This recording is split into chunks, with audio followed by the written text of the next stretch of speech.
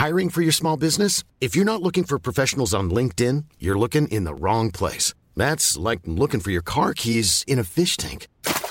LinkedIn helps you hire professionals you can't find anywhere else, even those who aren't actively searching for a new job but might be open to the perfect role. In a given month, over 70% of LinkedIn users don't even visit other leading job sites. So start looking in the right place. With LinkedIn, you can hire professionals like a professional. Post your free job on linkedin.com/people today. Hey, it's Ryan Reynolds, and I'm here with Keith, co-star of my upcoming film, If, only in theaters May 17th. Do you want to tell people the big news? All right, I'll do it. Sign up now and you'll get unlimited for $15 a month and 6 months of Paramount Plus Essential Plan on us. MintMobile.com/switch. Upfront payment of $45 equivalent to $15 per month. Unlimited over 40 gigabytes per month. Face lower speeds. Videos at 480p. Active Mint customers by 531.24 get 6 months of Paramount Plus Essential Plan. Auto renews after 6 months. Offer ends May 31st, 2024. Separate Paramount Plus registration required. Terms and conditions apply if rated PG.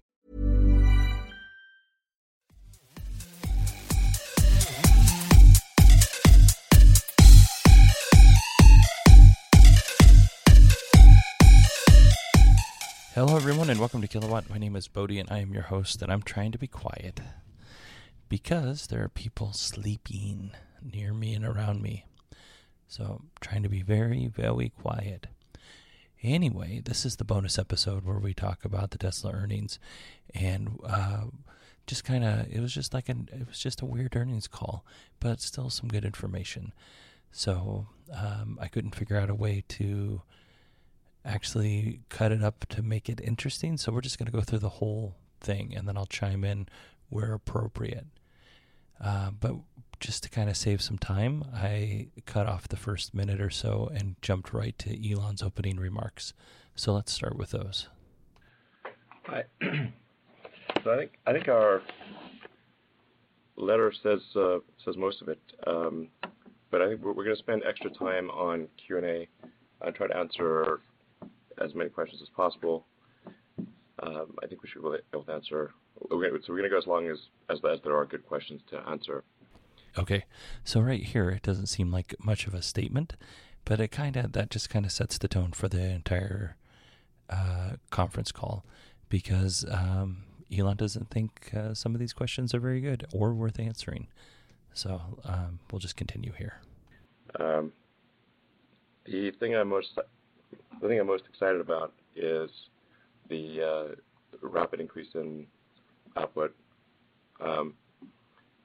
We've got, just in the last 24 hours at the Gigafactory, we managed to achieve a sustained rate of over 3,000 packs per week. And actually reached a peak hour, if extrapolated outward, would be a rate of over 5,000 cars per week. Obviously, you cannot take a peak hour and assume every hour is as good as the peak. But if you can achieve it even once in an hour, then with continued refinement of the system and improved operational uptime of the machinery, it means that you can achieve that sustained rate with more refinement. So you spend essentially a month or two improving the operational uptime, and the system as a whole will be able to do well over 5,000, I think. Okay, so I'm going to butt in with my golf announcer voice. Elon's talking about battery packs here and not the full cars, so that's kind of important to remember. And what's interesting is that, at least in the case of pack production, we were able to do this with minimal CapEx. And I think in general, our understanding of production is improving dramatically, exponentially, in fact. And we are seeing ways to achieve improved volume with dramatically less CapEx. By simplifying the production line, by really engaging all of our associates, no matter how junior, in improving the way that parts are made. It's amazing how everybody's got good ideas, just needs to solicit those ideas and implement them. and then making ongoing design improvements so that when we discover that something is not well designed for manufacturing, that we would very quickly change that part design and introduce that into the flow. One of the things we've also found is that there's some things that are very well suited to manual operation and some things that are very well suited to automated operation. And the two should not be confused. I should be clear that the vast majority of the Tesla production system is automated. However, as I mentioned in a tweet a few months ago, we did go too far on the automation front and automated some pretty silly things. One example would be we had this. This is sort of ironically foolish. We had these fiberglass mats on the top of the battery pack. They're basically like they're basically fluff. We try to automate the placement and bonding of fluff to the top of the battery pack, which is ridiculous. So we had Flufferbot. I don't know why, but knowing that Tesla has a robot called Flufferbot, that just kind of makes me happy, even though Flufferbot doesn't have such a good end. Which was really an incredibly difficult machine to make work. Machines are not good at picking up pieces of fluff. Human hands are way better at doing that. So we had a super complicated machine using a vision system to try to put a piece of fluff on the battery pack. Then one of the questions asked was, do we actually need that? So we tested a car with and without, and found that there was no change in the noise volume in the cabin. So we actually had a part that was unnecessary, for which the line kept breaking down because Flufferbot would frequently just fail to pick up the fluff or put it in like a random location. So that was one of the silliest things I found. Funny name aside, this is actually one of many examples in this earnings call on how they are improving productivity, which is a good sign, which will eventually lead to profitability. I mean, fingers crossed. We're also, and this still remains to be fixed, but in a lot of cases, but we're overgeneralizing the design. So, for example, the current battery pack has a port for the front drive units, which we then put a sealed blanking plate on.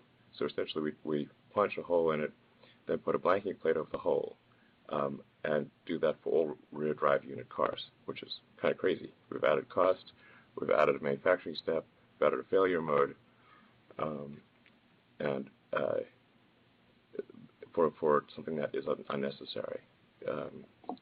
So that is something that's an example of something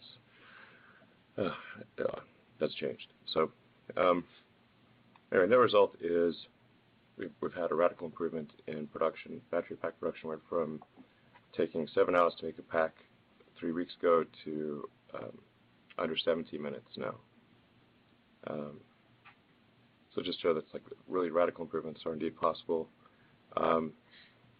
We also saw enormous improvement in Zone 4 of module production. This, I should point out, is a fully automated zone, and we're able to also achieve a sustained rate of 3,000 vehicles a week. So we're actually slightly ahead in battery module and pack production than expected.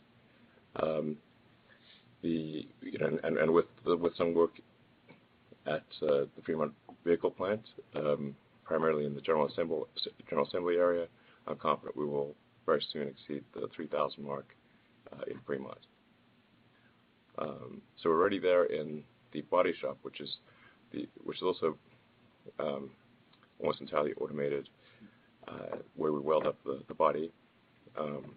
They were already capable of over 3,000 cars a week. and then general assembly with some improvements, which will include reduction, at least I should say temporary reduction in automation. Here's just one of a few cases where human workers were actually more efficient than the automated robots that they had designed. But like Elon said, it's temporary, so we'll see what happens going forward as far as they're just hiring a bunch of people. So I guess they'll find more jobs for those folks. In a few places, then we should be over 3,000. So basically, I'm feeling really good about the Tesla production ramp for Model 3. And I'm very proud of the work that the team has done. It's been an amazing amount of hard work and sacrifice by some very talented people to achieve this outcome. It's worth noting you see a chart in the Model 3 market share versus competitors in mid-size premium sedans. We are almost the best-selling sedan in the United States in this category, and as of April, and we will certainly be there in May. So we talked on the regular podcast about how Tesla is they've delivered something like 8,127, I don't remember the exact number, cars. That's in a quarter. So do all these other manufacturers that are building sedans like the Toyota Camry, are they only selling a few thousand a month across the United States? That doesn't seem right. I'm not saying he's lying, because technically he can't, because it's an earnings call, he has to be honest, but it just seems very strange to me. And that's something really odd. I mean, be there in May, and then really be there later this year. In the third quarter, it will. I mean, I think that there's a good chance Model 3 gets maybe close to a majority market share of mid-sized premium sedans. 30 to 40% seems likely, and maybe a majority market share. Later this year. This is coming from a standing start against a lot of established brands who have far more sales outlets than we do. So this is very encouraging. Oh, and as the letter says, I'm feeling quite confident about achieving GAAP net income and positive cash flow in Q3. This is not, obviously a certainty, but it does appear quite likely in my view. We are going to conduct sort of a reorganization, restructuring of the company in this month, and make sure we're well set up to achieve that goal.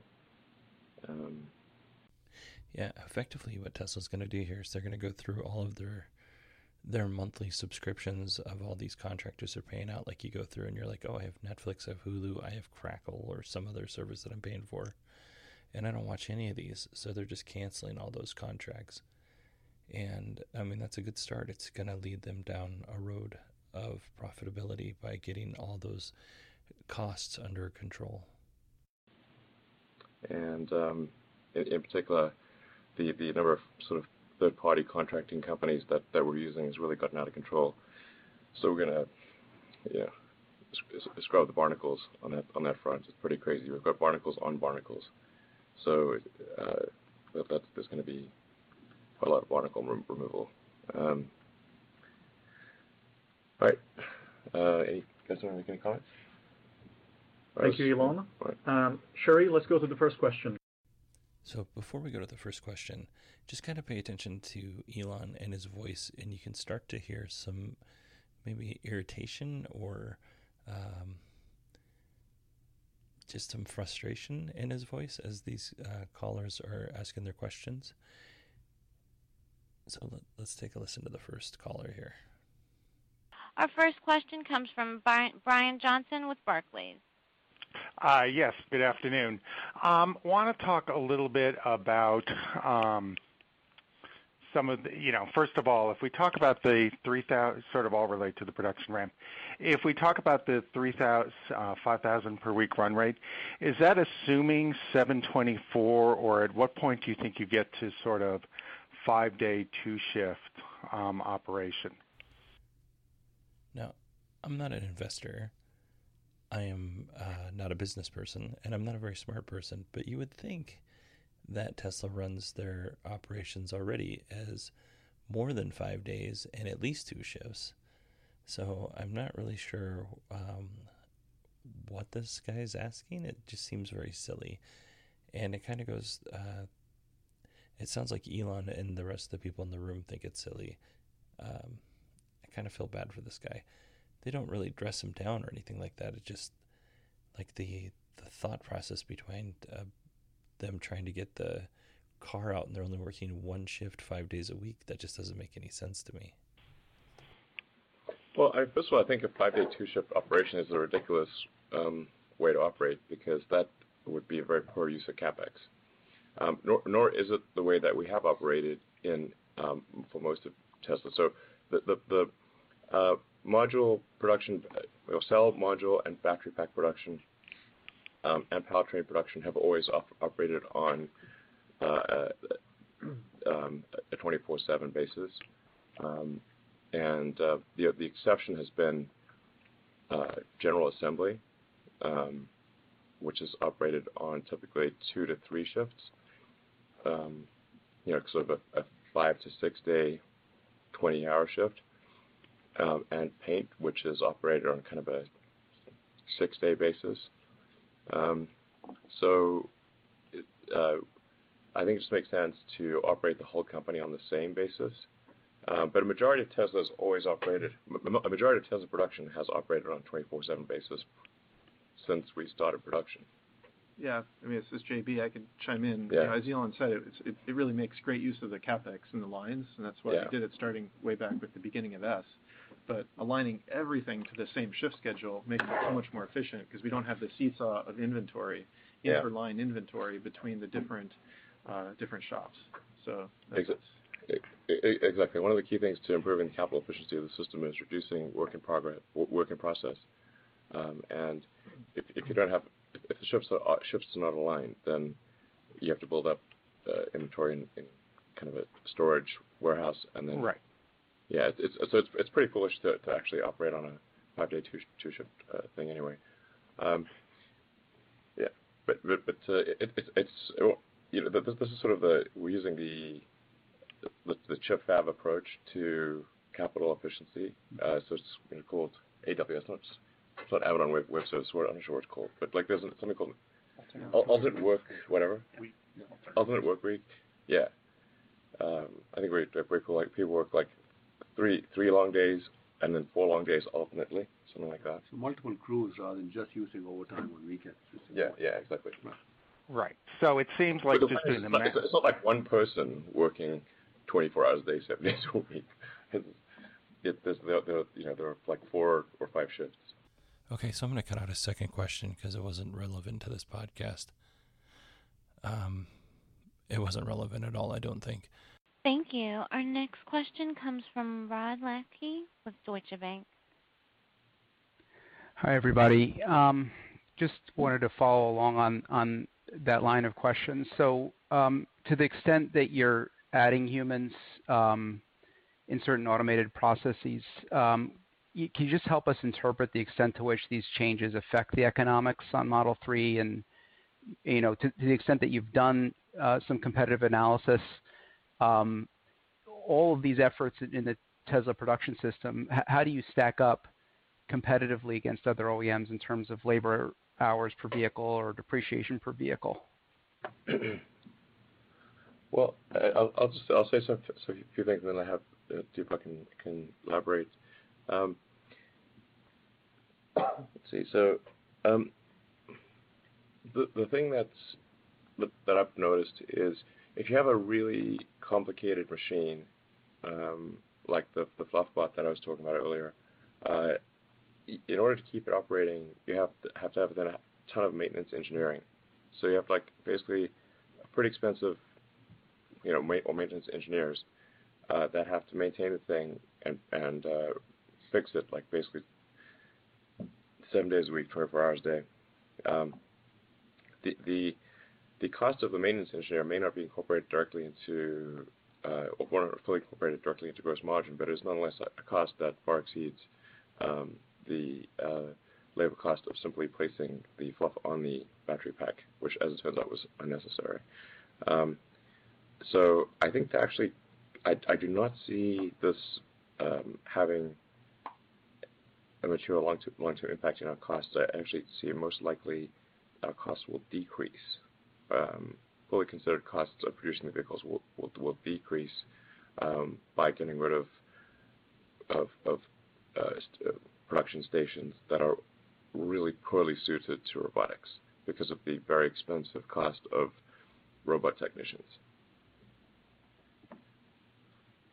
Rod, we are very capex efficient overall. Let me just start from that point. And if we look at our depreciation cost on a per unit basis at steady run rate of 5,000 or so cars per week, we are, in my mind, well below a lot of our, maybe most of our competitors. We're below $2,000 per unit depreciation. I have no idea what a factory or robot technician costs or what they make with their benefits package and everything. But when you factor that, the maintenance, their time, and the downtime in the line, and there's the difference is only $2,000 per car, $2,000 per car. I mean that's gonna come out in the wash pretty quick, actually. So not only does it give somebody a job, which I'm always for, it's making the line more efficient, and more efficient means Tesla doesn't go bankrupt, and one day I'll get to own the Model Y, and we'll talk about. It's good news that they're talking about the Model Y, but also kind of sad. But let's get back into the earnings call here. Of course.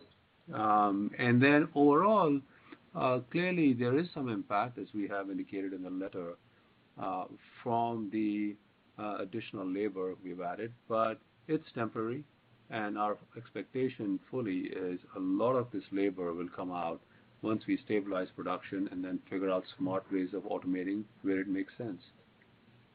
Okay, thanks for that. And just secondly, your comments in your letter on the advances in batteries were interesting. Could you give us some insight into how we can translate that into cost per kilowatt hour or some metric in terms of the gains that you're making? That's something, I mean, every data point, Rod, that we look at internally suggests that we are best in class, but we don't. Best, which is not a class. Yes, we're the best. Sorry. Best in a class of one. No. Yeah. Yeah.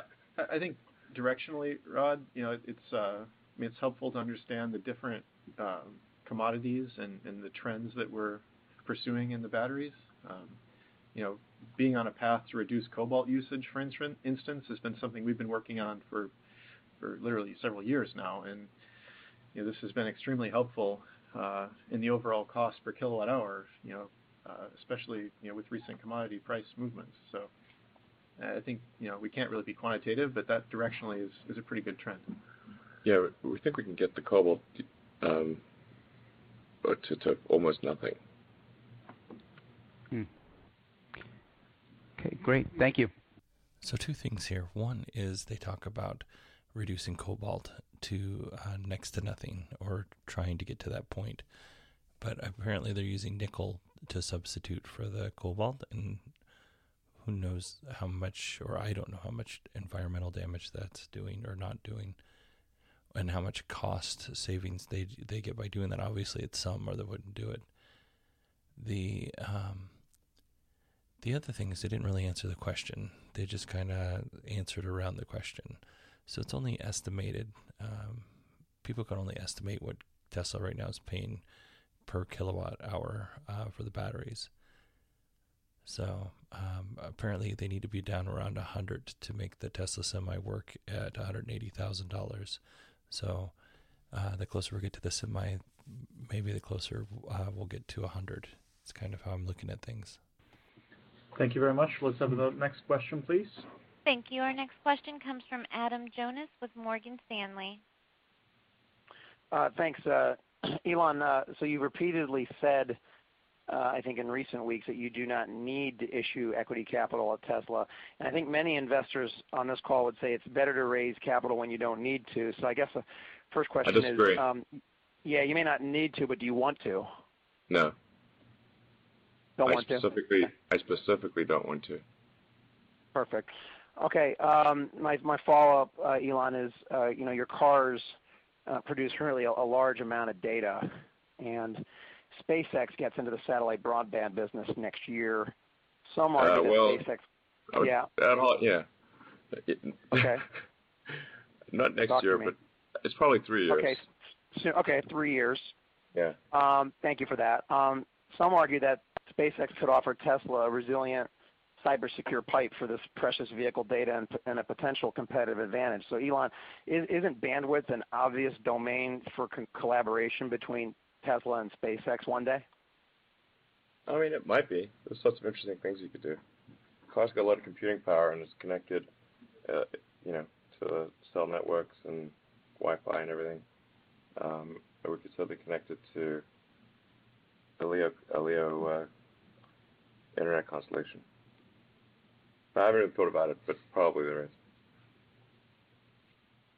I don't buy for a second that Elon hasn't thought about any of this stuff. He's probably thought about it quite a bit. While no decisions have probably been made, I'm sure he's thought about it. And the next thing is, would you buy SpaceX internet? Because I know I would if it was faster than my cable internet. I'd buy it in a heartbeat, and I could have it anywhere for sure. Cool. Thank you. Let's go to the next question, please. Thank you. Our next question comes from David Tamberrino with Goldman Sachs.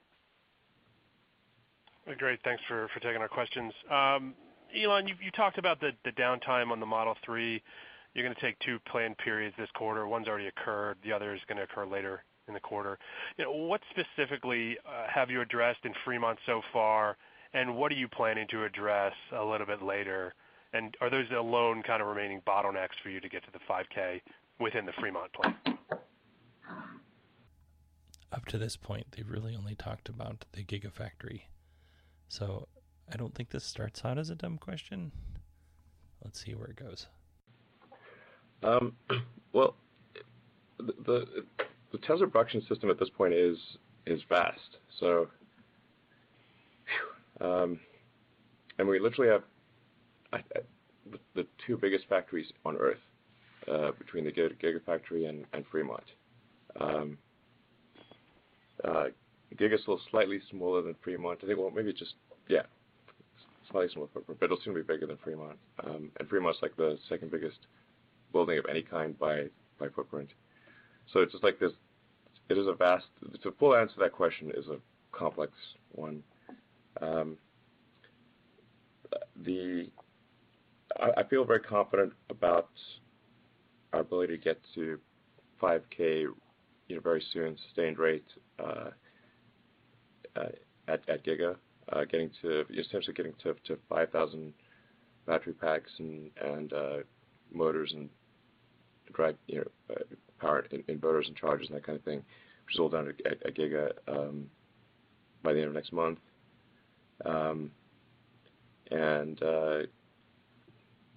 Body production, no problem. General assembly is probably our biggest risk, and I'm really focusing personally on that a lot in the next in this coming month. And then our paint shop is maybe the second biggest risk after general assembly. But these are all quite manageable.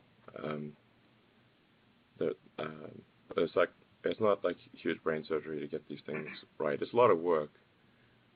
Like I said, it's a lot of time and hard work. But it's very doable, and it's really quite straightforward. It's not like a fundamental impediment here.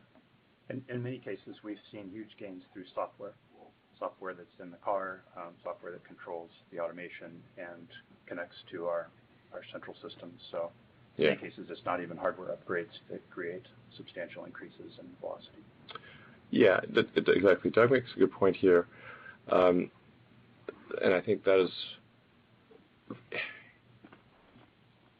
that the production, a really great production system is primarily a software problem. And there's no one in the auto industry that is remotely as good as Tesla at software as Tesla. Tesla is way better at software than any other car company. So if it is what I'm saying is true, that the biggest challenge in a production system is software, we are in a good position. I like that Elon says that the biggest, the most important part of manufacturing is the software, and then he follows that up with, if what I'm saying is true. Not a knock. It's just like that's a very, like I'm very sure of this, but there's always a chance that I could be wrong. And I didn't know software was the most important part of manufacturing. I would have thought manufacturing was. Okay. Maybe taking my next question in a different direction. What is your timeline for launching the Model Y, and have you begun to spend for this, or that only begin to start hitting the P&L from an R&D and a CapEx perspective in 2019? It will only start to become significant in 2019. Okay, so all of the CapEx spend for this year is associated with Fremont Model 3 Gigafactory? No, I mean, please take me literally. I said it will only start to become significant next year. It's not zero right now, but it's not a big number. And now the irritation is rising. But it's not a big number relative to our revenue. And in the early days of product development, anyway, there's not much CapEx. CapEx comes much later as you're committed to equipment, and equipment starts to come in-house. Yeah, although it is remarkable, although the amount of money spent in the beginning is really quite low at the beginning of the development program, decisions made at the beginning of the development program have massive implications for future CapEx. So it is better to spend a bit more time making the right design decisions and really thinking through the producibility of a product before racing ahead with CapEx decisions. There's no question we could have made the Model 3 much easier to produce than we have. Model Y, I think Model Y is going to be a manufacturing revolution. It will be, I think, incredible from a manufacturing standpoint, because we do not want to go through this pain again. Yeah. If nothing else, the Model 3 production hell that they're going through is really teaching and setting Tesla up for success in the future, because they're having to solve a lot of problems. And going forward, as they introduce new products and change old products, they're going to already kind of have this experience kind of set in stone. They're going to know what to do. I went ahead and deleted this section of the earnings call because they just asked about Model 3 gross margins, and it wasn't really all that interesting. So now they're going to talk about Jim Keller's departure. Okay. As a follow-up, could you just comment on Jim Keller's departure? Highly respected chip architect. What does it say, if anything, about the development of Tesla's custom silicon and autopilot? Thank you. Well, Jim's a great guy, and did this sort of a dream he wanted to pursue for a long time, which is to kind of redesign how server architecture works. It's not something that I find all that interesting, but it's something that it's been a sort of personal dream of Jim's to do, and that's why I went to Intel. The Tesla, the design of the Tesla hardware is primarily led by Pete Bannon, though I should be clear, the lead designer of that is Pete Bannon, who is still with Tesla.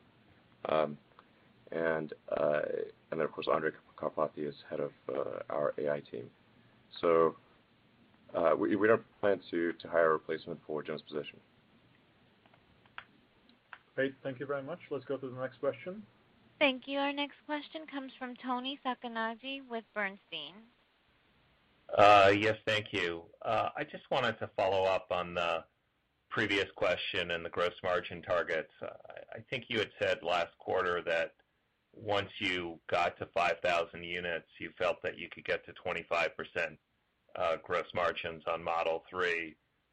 So that feels like at least a 6 or 9 month delay relative to what you thought a quarter ago. And I'm trying to understand what the key drivers are. Is it really the labor for capital substitution?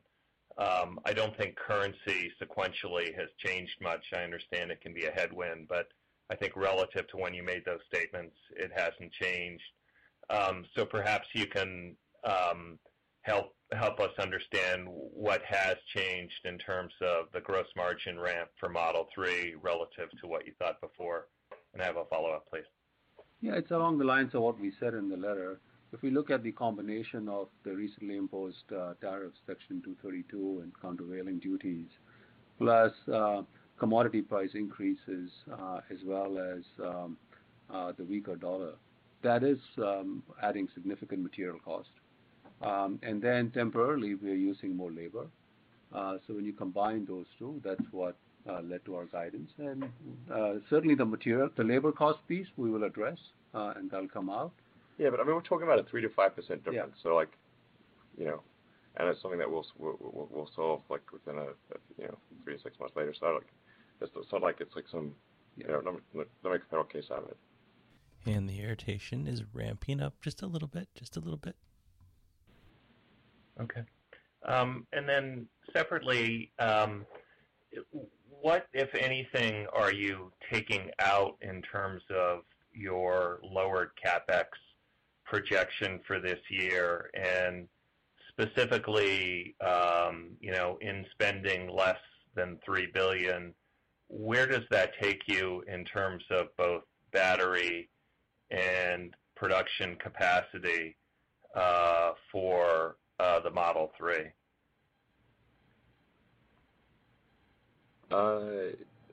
Yeah, so we're just being much more smarter in many cases.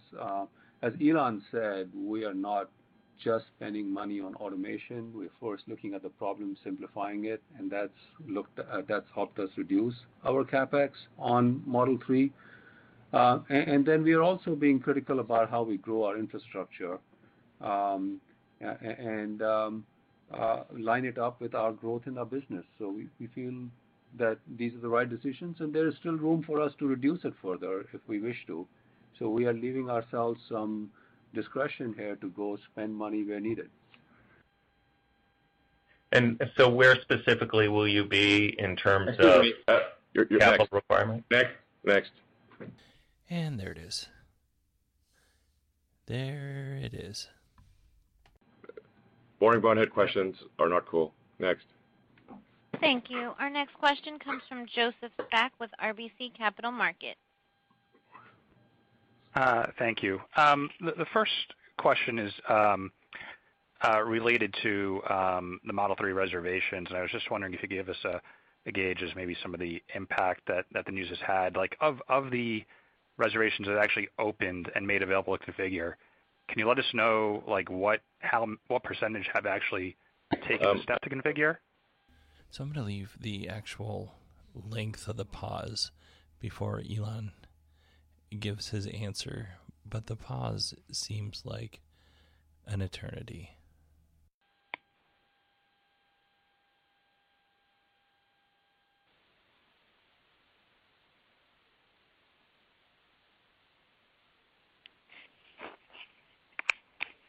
We're going to go to YouTube.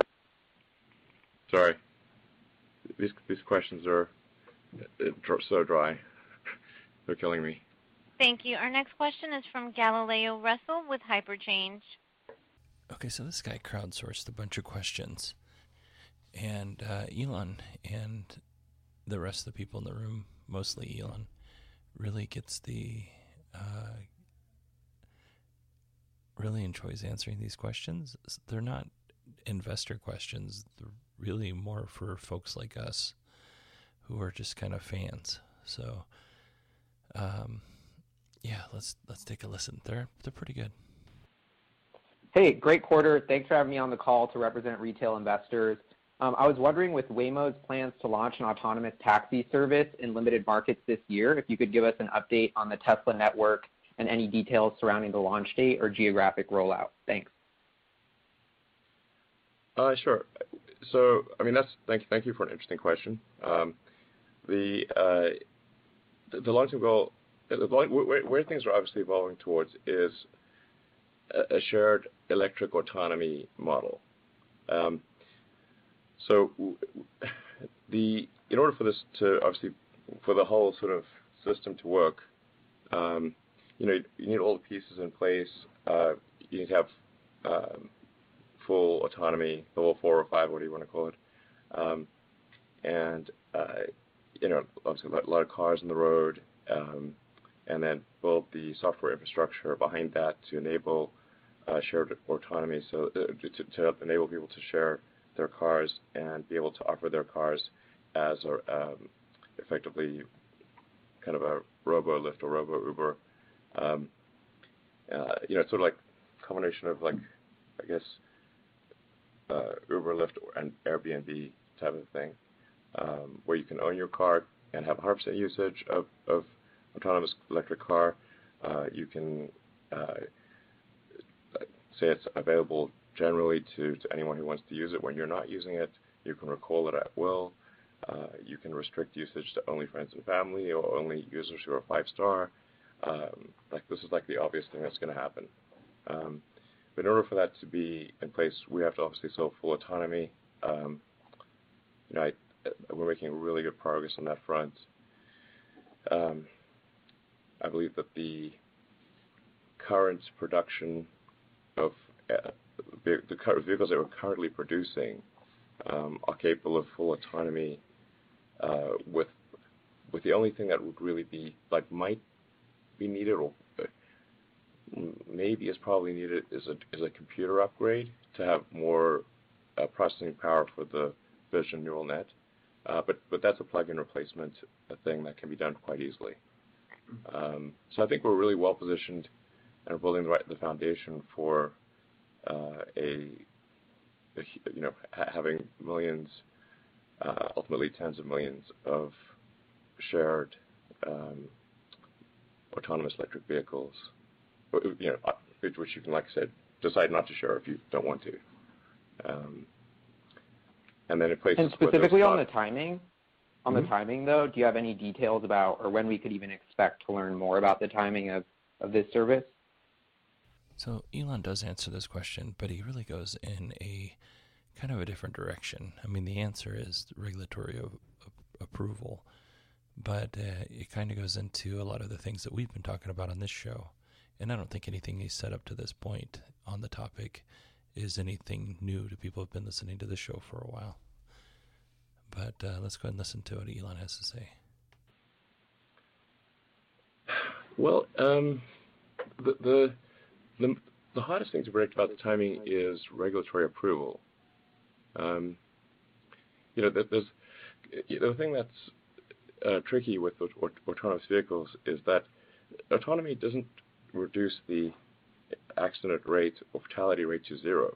It improves it substantially, but the reality is that even though we think autonomy, even the current autonomy reduces the probability of a death by 50%, which would be incredible, because it's like, if applied broadly, there's over 1 million, I think 1.2 million automotive deaths per year. And how many do you read about? Basically, none of them. However, but if it's an autonomous situation, it's headline news. And the media fails to mention that actually they shouldn't really be writing the story. They should be writing a story about how autonomous cars are really safe, but that's not the story that people want to click on. So they write inflammatory headlines that are fundamentally misleading to the readers. That's really outrageous. So, and this would be true even if electric cars were, if autonomous cars were 10 times safer, so that instead of 1 million deaths, you had 100,000 deaths. There's still going to be, people who will still sue and say, hey, you're responsible for the death here. And it's like, well, the 90% of people who didn't die are not suing. They're still alive. They just don't know it. So we got to deal with that, and then obviously regulators respond to public pressure and the press.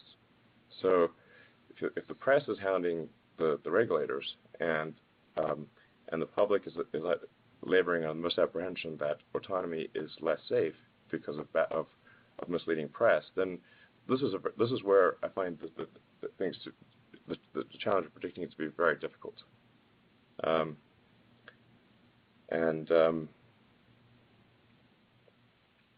Yeah, it's really incredibly irresponsible of any journalist with integrity to write an article that would lead people to believe that Tesla autonomy is less safe, because people might actually turn it off and then die.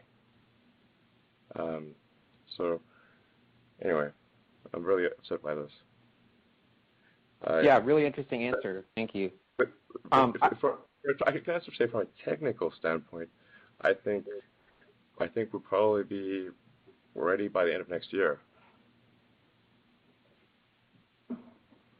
Awesome. And then one more quick thing on production capacity and speed of the Fremont line, because this is something you mentioned a lot, it seems. And in the last quarterly conference call, you mentioned the max capacity was 700,000 cars for Fremont, or somewhere around there, and that was S, X, and 3. And so we recently got a report from Reuters saying that Model Y production would start in November 2019 at Fremont. And so I'm just kind of curious, with the Semi and the Model Y launching next year, like, where are you actually planning on assembling these vehicles?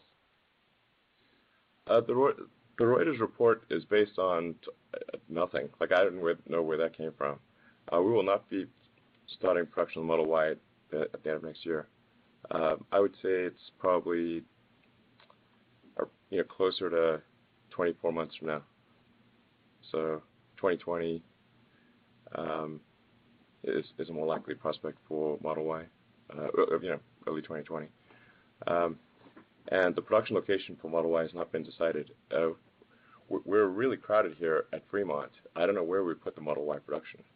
So it's difficult to imagine that. We just could not fit the Model Y production at Fremont. We're jammed to the gills here. So one thing I know for sure is not here. It is crazy packed, and we'll try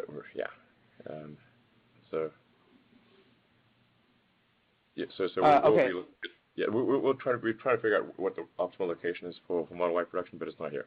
Not here at Fremont.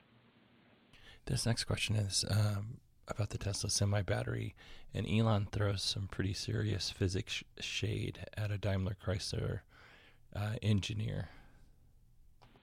Okay. And I'm not an expert in battery pack technology, but it seems that a lot of people are speculating that the specs for the semi-truck, even I believe the CEO of Daimler said it breaks the laws of physics. So I'm wondering, is this just a linear... He doesn't know much about physics. I know him. I'd be happy to engage in a physics discussion with him. I actually studied physics in college. And let's go ahead and insert the supervillain laugh here. And then let's continue on. So yeah, my question is that just a linear improvement in your battery technology, or is there some sort of new breakthrough or different platform that the Semi and Roadster are going to be built on? Like, even if we didn't improve our battery technology at all, we could achieve a 500-mile range truck. At all. We're going to do better than 500 miles. Yeah, this is JB. I think the key point is it doesn't require some dramatic breakthrough. There's a fundamental misunderstanding, I think, of what the current technology in our existing products can actually do. Yeah.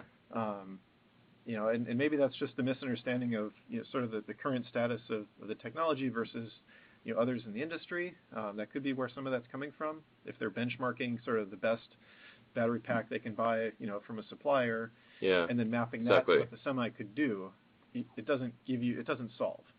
So I think that's maybe where some of it's coming from, but we basically have what we need in house and understand how to do those specs today, or better, as Elon said. We could do a 500-mile range Semi today. I think the actual production unit will be above 600-mile range. Awesome, great stuff. So I'm also wondering, are you guys going to let Porsche beat you to market with a 350 kilowatt-hour supercharger? Because I know you've mentioned, Normally I don't like questions that are phrased like this because it's kind of challenging without really having anything to back it up. But I think it's done more like in a playful, kind of friendly way. And the way you delivered it, I thought was really, really well done.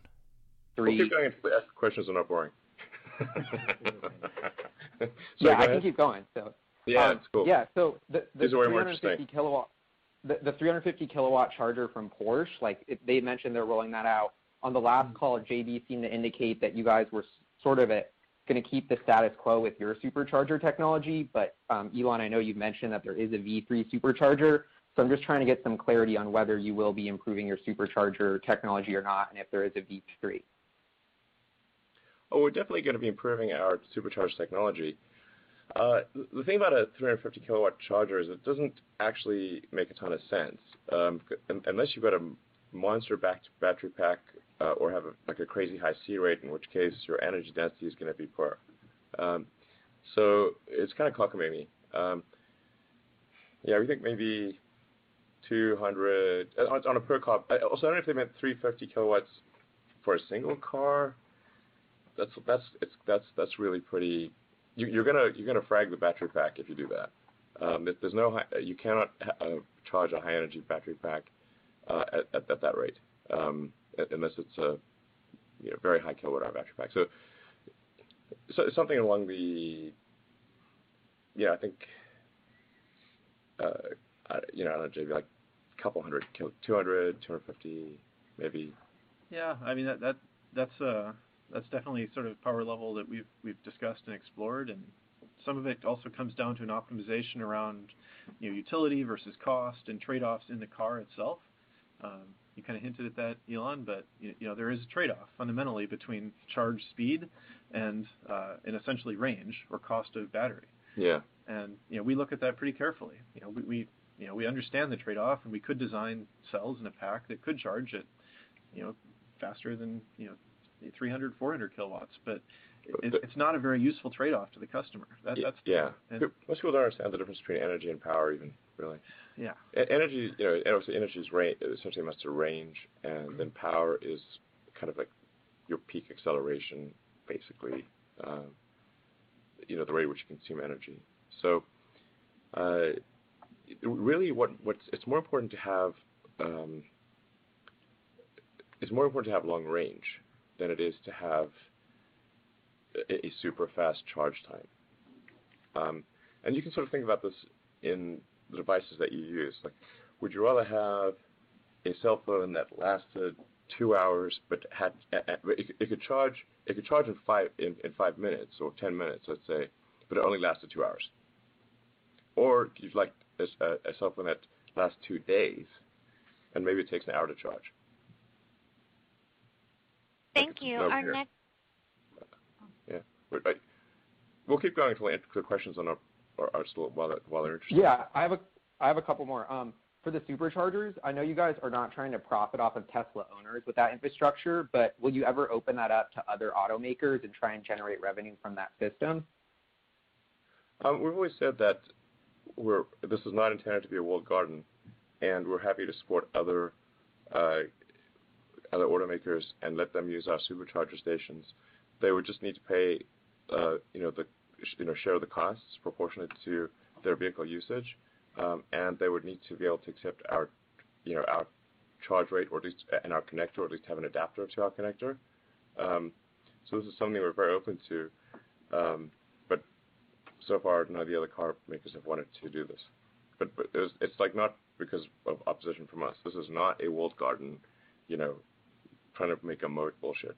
So I guess this reference of making a moat, like being, the moat around the castle, came from Warren Buffett, like in the 80s. I think the 80s.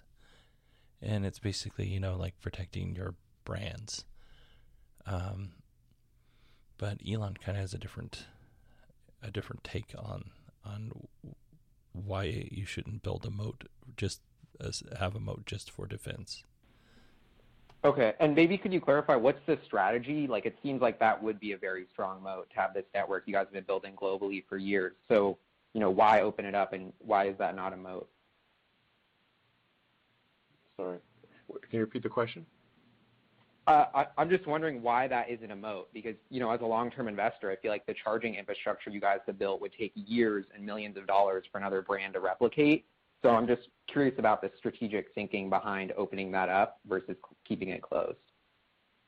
First of all, I think moats are lame. They're like nice in sort of quaint, vestigial way. But like if your only defense against like invading armies is a moat, you will not last long. What matters is the pace of innovation. That is the fundamental determinant of competitiveness. And for any given company, if the rate of innovation, let's say, like, competitors, maybe they come out with something new every 6 years. We're maybe every 2 to 3 years. So if our rate of innovation is, let's say, twice that of any given competitor, then it is simply, this is true of generally of companies in any industry. Whichever company has the highest rate of innovation, unless that company is actively killed by its competitors in some way that's nefarious or shoots itself in the foot, it will at some point exceed those competitors. Like, this was obvious that this would occur with Amazon or Walmart, because Walmart's rate of innovation was negligible, and Amazon's was very high. The outcome was obvious a long time ago. And in terms of the mega charger, I noticed you guys are going to be selling energy at a fixed price for those truck customers. So I'm wondering what the philosophy is there. Is it also you're going to operate that at cost and reduce that energy price, or are you thinking of that as a revenue stream for the company? I love this question, and not because it's particularly interesting, but it's because Elon kind of touches on the Nikola Motors $2 billion lawsuit that they have against the Tesla Semi. And it's just, he just kind of brushes up against it. But it's interesting to kind of get a little bit more color on it. And we haven't really talked about any of that, and haven't finalized, frankly, any of that. It's we want to make sure that there's a very seamless and easy system to operate trucks wherever they need to go, and some customers may elect to work with us on the whole system or parts of it, but I think there's a lot of different ways that can be solved. Yeah, for sure with commercial trucking, like a heavy duty semi, economics are fundamental to that situation. They're not making decisions based on aesthetics or consumer related things. We made our semi, we try to make our semi kind of cool and sexy just because we think that that's a good thing to do, not because it affects the buying decision of our customers in a meaningful way. It doesn't really move the needle. We got this like laughable lawsuit recently from some company ironically called Nikola. It's like Nikola is suing Tesla. That's hilarious. Fate loves irony. But they're like suing us because the way the trucks look, which is absurd. Nobody's buying a semi truck because of the way it looks, or because it's got like a wraparound windshield or whatever. Please. So the economics are incredibly important, and so we have to make sure that the superchargers or mega chargers, or whatever we call them, for the trucks are set up in a way that that they have very low cost electricity. I mean, one maybe slightly related point to that I think is super exciting about this is, the potential to link up renewable energy generation at a very fixed and also very affordable cost, to power future trucking fleets. Ultimately, that can give customers an incredibly deterministic cost per mile that will not change with the price of petroleum over decades, which is really an interesting proposition for a trucking customer, and that's something that we're pretty excited about. Yeah. Exactly. I have one last one. It's really worth emphasizing that for trucking companies, like if the cost of diesel goes up 50%, it just like destroys their business. Yeah. And whereas with the sort of mega charger situation, combining basically having a solar battery powered mega charger, we have they have constant costs, and we know what they are. We can bake them in, and it's predictable. Yeah, it's very predictable, and lower cost per mile than a diesel truck. But fundamentally, it's like, what is the cost? What is the cost per mile, a kilometer of cargo? And that drives the commercial trucking market. And you could have the ugliest truck in the world, and it still would be victorious. Yeah. And building on that, do you have any thoughts on how the trucking market could change or potentially grow if you guys are actually able to deliver on dramatic cost reductions, especially with things like platooning? Platooning is when you take 3 or 4 trucks, let's say, and you have them in a single file line. The first truck really just kind of breaks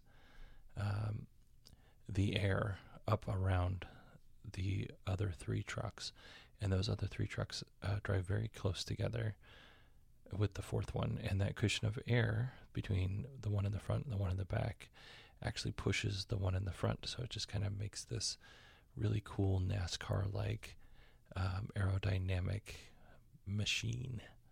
So it actually ends up saving, in this case, on energy, but in the cases of diesel motors, it saves on fossil fuels, making the trucks more efficient.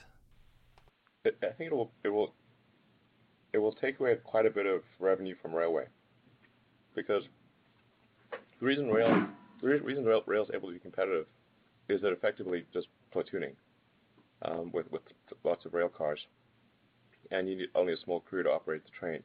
However, trains don't go everywhere, so you have to have a truck deliver things to the train rail spur, and then pick it up, and then at the destination, a truck's going to pick it up from the rail spur over there. So you still have trucks plus train plus transfer. So I think platooning of trucks will quite dramatically affect the rail industry in a negative way. Okay, last one, I promise. On Tesla Energy, I assume that you guys are basically supply constrained, not demand constrained on that side of the business.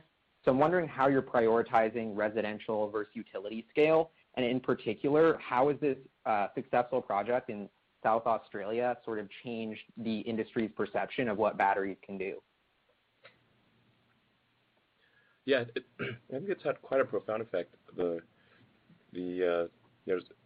South Australia took a chance on doing the world's biggest battery, and it's worked out really well.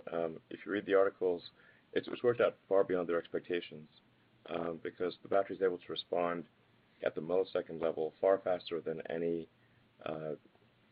hydrocarbon plant, and so its value in grid stabilization is much greater actually than even a gas turbine plant, which can normally respond quite fast. So it's kind of like if you get on Tesla and you have that instant acceleration. It feels like you're like a mind meld with the car. It's just like the car is you, and that same rapid response is true of the battery pack. So the customers the utilities that we've worked with thus far have really loved the battery pack, and I feel confident that we'll be able to announce a deal at the gigawatt hour scale within a matter of months. So 1,000 megawatt hours, 1,000 megawatt hours for those that are not gigawatt hours. Yeah, maybe just the first part of your question also. It is absolutely accurate that we are still there's more than enough demand, and we are still building out of our demand backlog and actually increasing it slightly. We're trying to do our best to prioritize customers between residential, Powerwall, and utility and commercial. I'd say our longer term strategy is to shift a little bit of our focus and really catch up on our Powerwall demand backlog, which is it's too long right now. We know people are waiting too long. So I think that's generally the direction we're trying to take that. But Model 3 has taken a lot of focus in the last few quarters, and that trend is going to be reversing in the second half of the year. Awesome. Thank you guys so much. Really appreciate the time. Keep up the awesome work. You're welcome. Thanks for the great questions. Let's go to the next question, please. Thank you. Our next question comes from Phil LeBeau with CNBC. Hi, Elon. Question on the Tesla Semi. Can you give us some perspective in terms of how many reservations you guys have now and where you guys are in the plan for developing it and rolling out the first model? My apologies. Sorry, we're just discussing something internally. Could you repeat that question? With the Tesla Semi, how many reservations do you guys now have approximately, and where are you in the process as far as the development and the rollout of the first model in terms of timeline, when you guys expect that to happen, et cetera? I actually don't know how many reservations we have for the Semi. I don't think 2,000. About 2,000. Okay. I mean, we haven't really tried to sell the Semi. It's not like there's like an ongoing sales effort. So, sales orders for the Semi are like opportunistic. Really, companies approaching us. It's just not something we really think about much. Our focus is on the Model 3. We need to get that to about 5,000 a week at a good margin. We need to become a profitable company. That is a good criticism that has been leveled at Tesla, an accurate one. It is high time we became profitable. And the truth is, like, you're not a real company until you are. Frankly. So that's our focus right now. And we've got an awesome product roadmap. The Tesla Semi is one of those things.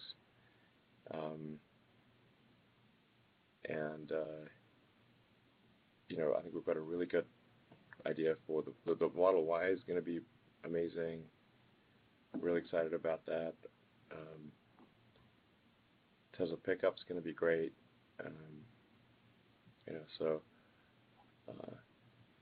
At the product roadmap, I mean, we have like way more cool things than we know what to do. Like the idea generation far exceeds the ability to execute it. So we just need to stay focused and not divide our attention on too many products at one time. And a follow-up: given the fact that you're already packed to the gills in Fremont, when will you make a decision regarding a second manufacturing facility? So that's probably later this year. It has to be later this year. So I'm not sure of an exact time, but I don't know, maybe next quarter, but not later than fourth quarter for Model Y. And then we also expect to announce the location of a Tesla Gigafactory in China soon. And will that second factory, when you announce it, will it be in North America, or is that going to be in China? Well, I just said it's in China. So the Gigafactory is there, but the second manufacturing plant will be in China as well? Sorry. Oh, I mean, yeah. So, sorry. In the future, all Gigafactories will include vehicle production. So right now we've got vehicle production and battery production. Like battery production and motor and power electronics and charger production are at Giga, and then we've got our Fremont car factory. But future Gigafactories will all incorporate vehicle production.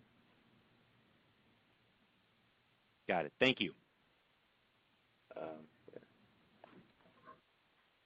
Excited by the fact, like we're very appreciative of the fact that the government of China has announced that they will be allowing full ownership of manufacturing facilities in China, which let's express a word of appreciation to the Chinese government in that regard.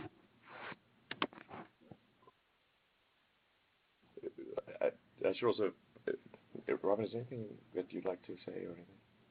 Well, we are in good discussion with the government, so we'll announce something when we're ready. Okay.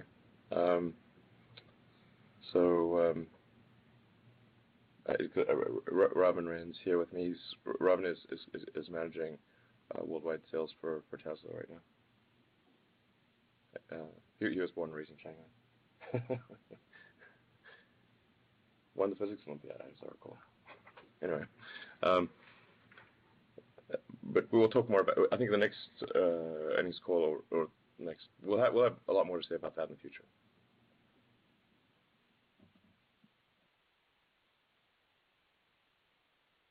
Our next question comes from James Albertine with Consumer Edge. So this guy's going to ask about some of the high-profile, I'm using air quotes there, accidents that Tesla's experienced, not that they've experienced, but they've had their name attached to. And then Elon gets, passionate. And if I can be brief, I wanted to ask, given the coverage that you've received, as it relates to these high-profile accidents, one of the things we like most about your company is you have the most miles tested and continue to test daily from an autopilot perspective. Can you give us any color from what you're seeing in your data as it relates to the confidence that your consumers have in the autopilot functionality, whether they've used it more or less frequently in their existing vehicles, or whether they've opted to purchase the functionality more or less in lieu of these accidents? Because we're really trying to get a sense of, consumer the ability for or the likelihood of consumers to adopt this technology over time. So this would be very helpful. Thanks. We do see a steady increase in the percentage of miles driven with using autopilot. So as we roll out more functionality, as we make it better, we see a steady increase. I think it's something for cars equipped with autopilot, something on the order of a third of highway miles, maybe a half in some cases in some regions are on autopilot. But then of course, when there's negative news in the press, then that dips. And then I was like, okay, this is not good, because people are reading things in the press that cause them to use autopilot less, and then that makes it dangerous for our customers, and that's not cool. That's why I get upset. And then we get accused of blaming the victim. I was like, look, we're not blaming the victim here, but it is important that people not be under the wrong impression. The statistics are unequivocal that autopilot improves safety, no question. In fact, one thing I was going to mention, almost forgot to mention, is that we'll be publishing our safety statistics on a quarterly basis. Wonderful. So that people know exactly what autopilot safety is. Is it getting better? Is it getting worse? And it's one of the common misimpressions is that when there is, say, a serious accident on autopilot, people for some reason think that, or some of the articles think that it's because the driver thought the car was fully autonomous and it wasn't, and we somehow misled them into thinking it was fully autonomous. It is the opposite case. When there is a serious accident, it is almost always, in fact, maybe always, the case that it is an experienced user, and the issue is more one of complacency. They get too used to it. That tends to be more of an issue. It's not a lack of understanding of what autopilot can do. It's actually thinking they know more about autopilot than they do. Quite a significant understanding of it, but less than they realize. So it must be frustrating when there's an accident that happens and someone blames basically Elon is Tesla and Tesla is Elon. They go hand in hand, and Elon clearly takes these things very personally. So it must be very difficult to separate those criticisms. And on the other side is, if let's pretend that these Teslas found to be not at fault, they can still be sued civilly even though they're found not at fault. And they can, nobody's going to issue them an apology. However, on the other side, if it is their fault, then they should be held responsible. But I don't think Elon, just, gauging from the outside, thinks that it is. And because of that, they're I guess they're just protecting what's important to them, or they're doing what they think is right, even though it might not be what the public opinion thinks is right, and that's got to be very difficult. Just to clarify, Elon, so you've had two accidents spaced out pretty far. You've had dips during those periods when the accidents occurred, but to clarify your comments, you're seeing increasing usage, and you've weathered those dips based on where we are today. That is correct. Wonderful. Thank you so much. Thank you. Thank you. Our next question comes from Ben Kallo with Baird. Hey, Elon. So I remember the Barron story. I don't know if it was fake news or not when you hung up on him about your battery costs. This is a very odd opening statement. And I don't want to ask a mundane question, but I think it's important because one of your stakeholders are shareholders right now. And so far, we've had a couple push-outs in production. And is there a way that you can update us when you get to that 3,000 number or 4,000 number per week? This is a terrible question. Of course they're going to update you. They're going to sing it from the highest rooftops. They want everybody to know that they're making positive advancements in the Model 3. I mean, that seems ridiculous. It seems silly. And I think Elon thinks so too. I mean, you're active on Twitter. Can you just let us know, because we're going to have a big vacuum here, and there's a lot of news flow out there that makes volatility into the stock. It makes it hard for people to own, even though you have a lot of believers out there. And so even though we're being myopic right now, I think it's very important to get those kind of updates. And so I think that's my question. Can you give us an update when you get to 3,000 and 4,000 per week on the Model 3? Yeah, actually, Tesla's such a leaky sieve of information that I think the news will leak pretty quickly. And also, people track registrations very closely. So at most, any information that we provide would be a week or two in advance of what will become public knowledge, just due to vehicle registrations and shipments that are tracked very carefully. So the problem is, like, people get too focused on like what's happening in the space of a few weeks or a few months. This is it's an old maxim of investing. You should not be focused on short-term things. You should be focused on long-term things. And we have no interest.